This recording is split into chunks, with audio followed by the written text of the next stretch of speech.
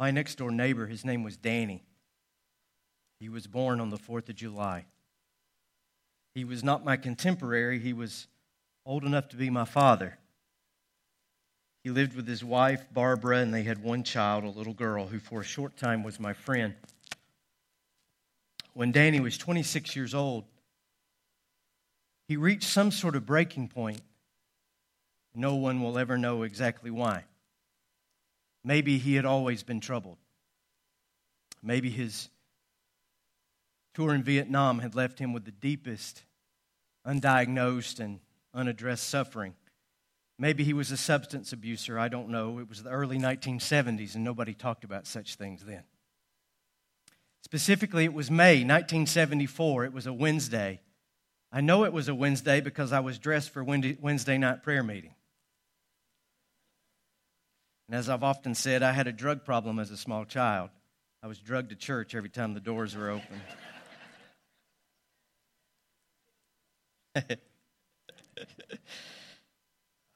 I was standing there in the driveway waiting for my father to get home from work. Danny and Barbara's daughter was right there beside me at the rear end of my mother's car when we heard a scream. And we turned in the direction of that scream to see Barbara, her mother, my neighbor, running. And she was running for her life. Danny took her life.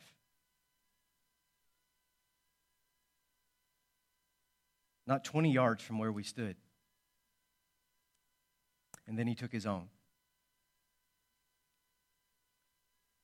And I've never spoken of this publicly today. The next thing I remember was my mother grabbing me by the collar of my shirt in understandable hysteria and dragging me in the back door. Of the rest of that evening and the rest of that event, I have only a flashbulb memories. All the police cars and the flashing lights, my uncle arriving because he had been that family's pastor. The ambulance driving slowly up the road with my father's car behind it. In the years before cell phones, I've often wondered what dread my father must have had as he drove and realized that ambulance was going to his very street. I can remember standing at the window, eating a red popsicle, and my mother saying, "Son, get away from that window." But the event itself, Barbara's death and Danny's death by his own hand, my 4-year-old mind will never forget. That was my first encounter with death. It was horrific. And it was my first encounter with suicide. I wish I could say it was my last, but no. In emergency rooms, ICUs, called by sheriff departments, standing over caskets, facing it with my own extended family, and counseling my own son and his friends who were the first to find a friend who had taken his own life. It has persisted. And I'm not alone. Not a person in this room, not one, has been immune to what is nothing short of an epidemic in this country. And unknown to any of us what I was going to say today, a person came up to me just before I got up here today to tell me that their 17-year-old nephew had in fact taken his life last night. I bring up this difficult subject today because this week marks the beginning of National Suicide Prevention Week. It's a campaign to turn the tide in this country. Suicide is the 10th leading cause of death in this country. Top 10. And for young people, those ages 15 to 34, it is the second leading cause of death. Eclipsed only by car accidents. And everybody knows how bad 15 to 24-year-olds can drive. For every death, there are 25 failed attempts. And it's not just tragic artists and celebrities. People like Kurt Cobain, Lucy Gordon, Anthony Bourdain, Junior Seau, Robin Williams, Mac Miller, put a sharp point on the problem because they are so well known and their demise is so very public. But for every celebrity, and God love and help those families, there are thousands of common, regular, normal people who are suffering. They are veterans who by conscience went to the front lines, and the hell they endured and witnessed and participated in has so wounded their souls that no amount of medals or commendations will heal them. They are teenagers, bullied or confused, impulsive or lonely, and without the yet developed ability to understand the long-term consequences and finality of their actions. They are middle-aged men and women who maybe for years have suffered from mental illness and the stigma, the lack of proper health care or even insurance to get help, or the shame that has kept them from seeking the help that they need. They are gay and lesbian who commit suicide at a rate 6 times the national average. They are older adults, exhausted by chronic pain or life itself, and they reach a place where any exit door whatsoever is better than the life that they have led. It is a collective problem, and for all of our emphasis on wellness and health in this country, we are failing on this count. And I will rush to say that religion has largely failed in its response as well. I can't speak necessarily about other religions, but Christianity has had sort of this dual, wrong-headed response to this crisis. On the Roman Catholic side, and I know this is a broad brush, there is nuance here, but historically, it has been rather cut and dry. Take your life, you commit a mortal sin, and you land yourself in eternal perdition. In recent years, that position has softened. The Catechism now reads, we leave judgment to God alone. We should not despair of the salvation of persons who have taken their own lives. By ways known to God alone, God can provide the opportunity for restoration. But ask many Catholics on the street, and they will say that it's the former, not the latter, as they've been taught. And we who are Protestant are caustic in a different direction. We cannot conceive that a person of faith, if they were really trusting God, would ever take their own life. So a person who does, we wonder how their faith or their prayer life or their salvation could be so defective. But that is anti-science, anti-therapy, anti-medication. If you are suffering from depression, if you have thoughts of self-harm, telling someone that they should pray more, or go to church more, or read their Bible more, is as wrong-headed as we can be. I have had such depths of despondency in my own life that no amount of bearing down and trying harder would ever work. It's impossible to do more when you can't even get out of the bed. You would never tell a cancer patient, you should try harder. Would you? You would never tell someone who has had a heart attack, you should have prayed more. You would never tell someone with a dislocated shoulder, why didn't you just believe? You would send all of them to the proper physician to get the help that they need. Anyone considering ending their own life, very simply, is not well because of the innate drive to live. And they need comprehensive treatment. They need holistic support, spiritually, mentally, emotionally, physically. Pray, yes. Meditate, yes. Talk to your pastor, yes. But see a therapist. Visit with your doctor. Get some exercise. Take your meds. Enough of this demonization of those who suffer. And you may never thought about this, but you can be thankful for Jesus and Zoloft at the same time. Can I get a witness?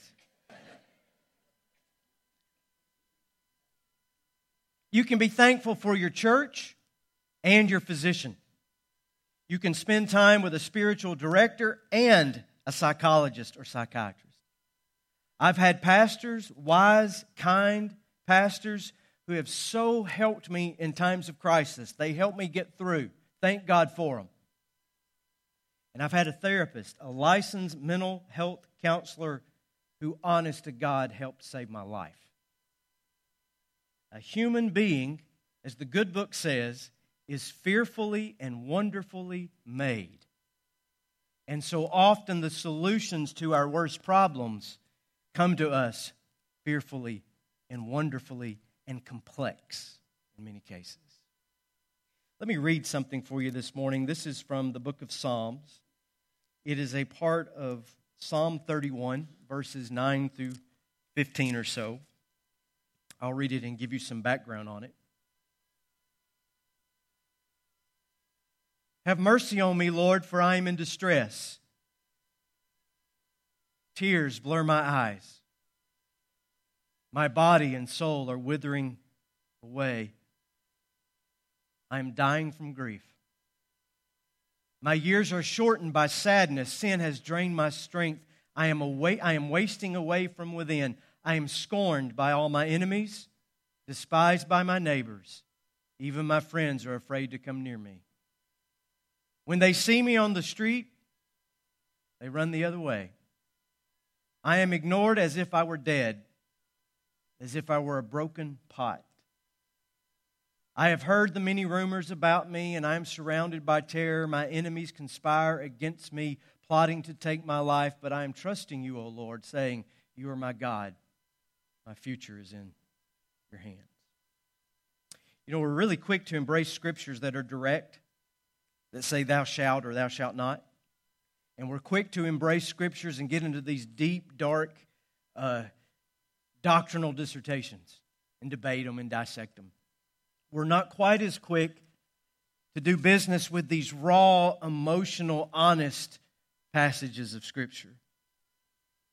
They comfort us, though, if we can open our heart to them in a way that no doctoral dissertation or rule of law can. Robert Frost said, poetry is when a feeling has found words.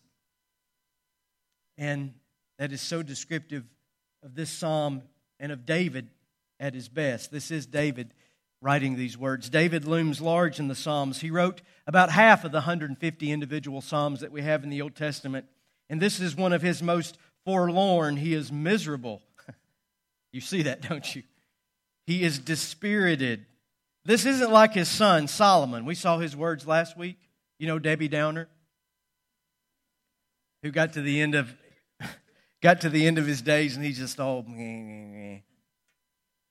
That's not the case here. This is a deep, depressive episode. He is struggling here. Lord, have mercy. Tears washing his face. He feels like he's wasting away. His grief is overwhelming. The world, he feels like, is aligned against him. He feels like he is so abandoned.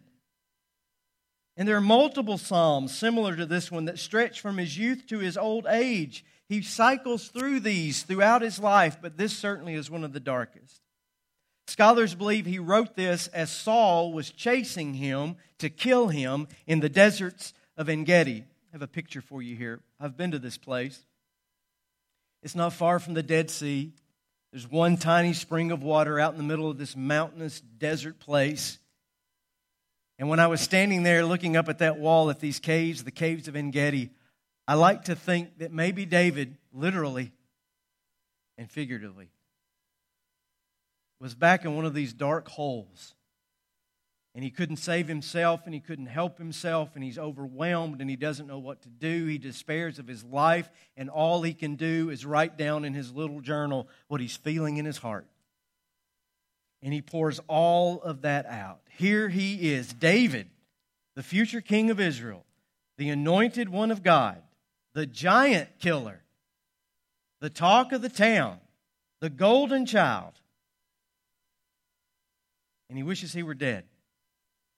He can barely go on. And he says, and I hope you saw that, my life is as useless as a broken pot. Now, if you've never felt that way, never fallen that far, thank your God for it.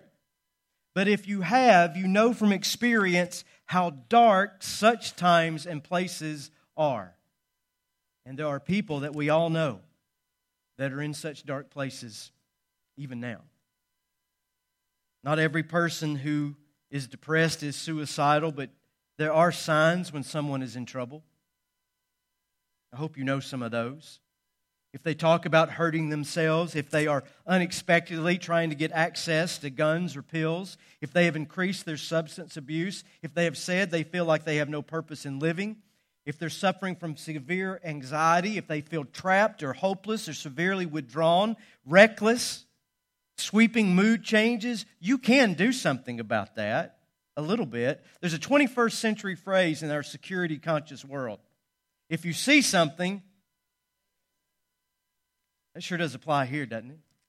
We see a family member or a friend who is struggling. Don't let it slide, thinking it'll all be okay. It's proven with survivors that sometimes, with just a little help, just a little expressed kindness or compassion, it makes all the difference in the world. The most simple and basic and effective way to help someone in their darkest days is what? Listen. Just listen. Sit with them. Empathize.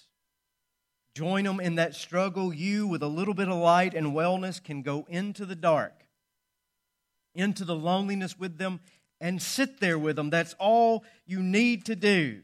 And when you have a friend or a family member that you can't help, and sometimes we can't, we can do all we can to get them to someone who can help them. And if it means hospitalization, so what? Well, we can't afford that. Well, what's the option, my friends? Well, what will people say? Can't we live long enough to quit caring about what people say? This false sense of self-reliance can get in the way of people actually getting the help that they need.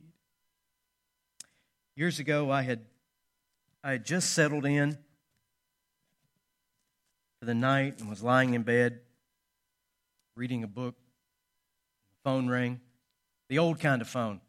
We had to get up and go to the kitchen and get it off the wall. Some kids don't have no idea what I'm talking about. I told Braden one day at my mother's house, pick up the phone and see if there's a dial tone. He went, What's a dial tone?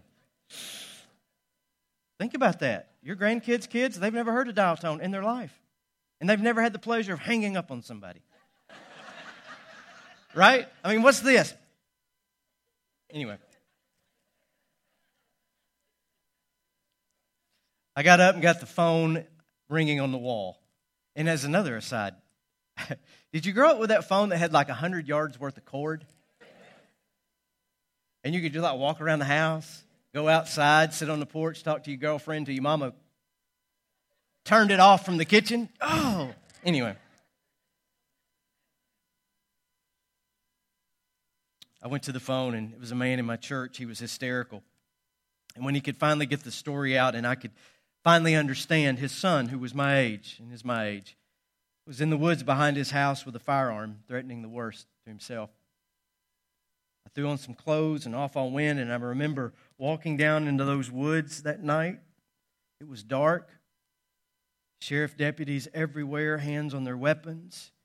Terrified, I was terrified. My heart beating way up here in my throat. I got down to where he was, and there he sits with that pistol in his hand. His father was with me. And I just sat down in the wet moss and the leaves with him. And shivered, not just from the cold. He talked a little. I talked even less. And after a few minutes, we were able to walk up out of those woods, he, his father, and myself, and go straight to a waiting ambulance, not a police car or a morgue. Years later, after I had left that church, I saw him. And he looked so good. Handsome as the devil, light and mischief dancing in his eyes. He had married, he had started a family, he was working hard, he had gotten sober. And he had come out of the darkness and the despondency that had almost taken his life. And he brought up that night to me. And he said something I won't soon forget. He said, Ronnie, I really didn't want to hurt myself that night. But I might have. Thank you.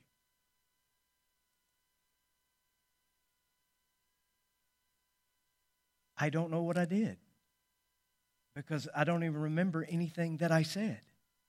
And if I did say something, it was about 15 seconds of mumble jumble. All I did was sit down in the dark and the cold and in the wet. And he did the talking. I didn't do a thing. I didn't have a magical intervention plan. I didn't have 3 easy steps to improve your life. I had none of those things. I just simply sat down in the dark. Just sit down in the dark. Sit down in the dark. I won't be simplistic. That won't solve every crisis. But sometimes it gives just enough time and space for a little light to shine. And that light can be enough.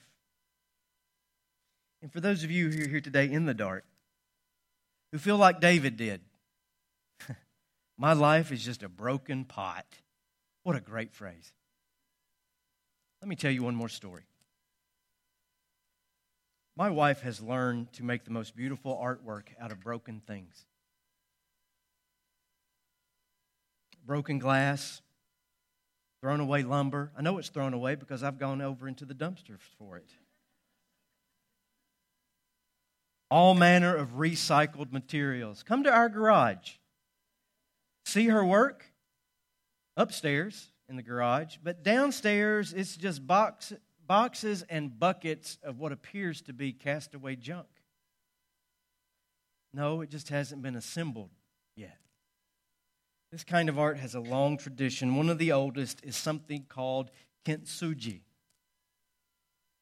It originated in Japan centuries ago and is the process of taking the broken shards of a pot, a plate, a ceramic teacup, and binding it back together with lacquer, resin, dusted with gold or silver. Kintsugi means the golden repair. An artist who worked with the medium would never throw a broken pot away. They pick up the pieces, no matter how many or how shattered, and they put them back together. The mending becomes the masterpiece. They never hide the seams. They accentuate them. And they fuse these joints together with precious metals so that they become a showpiece. And one artist says, this is the art of scars. Producing something more beautiful after the mending than before the breaking. When David wrote Psalm 31, he was 25, 26 years old. If he had acted out upon his impulses that day, who knows? He would live nearly 50 more years. As king, writer of Psalms, soul of a nation, he would become arguably the most important individual in the Old Testament, if not Israeli history. And to this day, his name is revered as one of the great kings of antiquity. This life that had amounted to no more than a broken pot got picked up, repaired, and put back together stronger than ever. So I'll leave you with the words of Ernest Hemingway. The world breaks everyone. But afterward, many are stronger at the broken places. And may God give us that grace.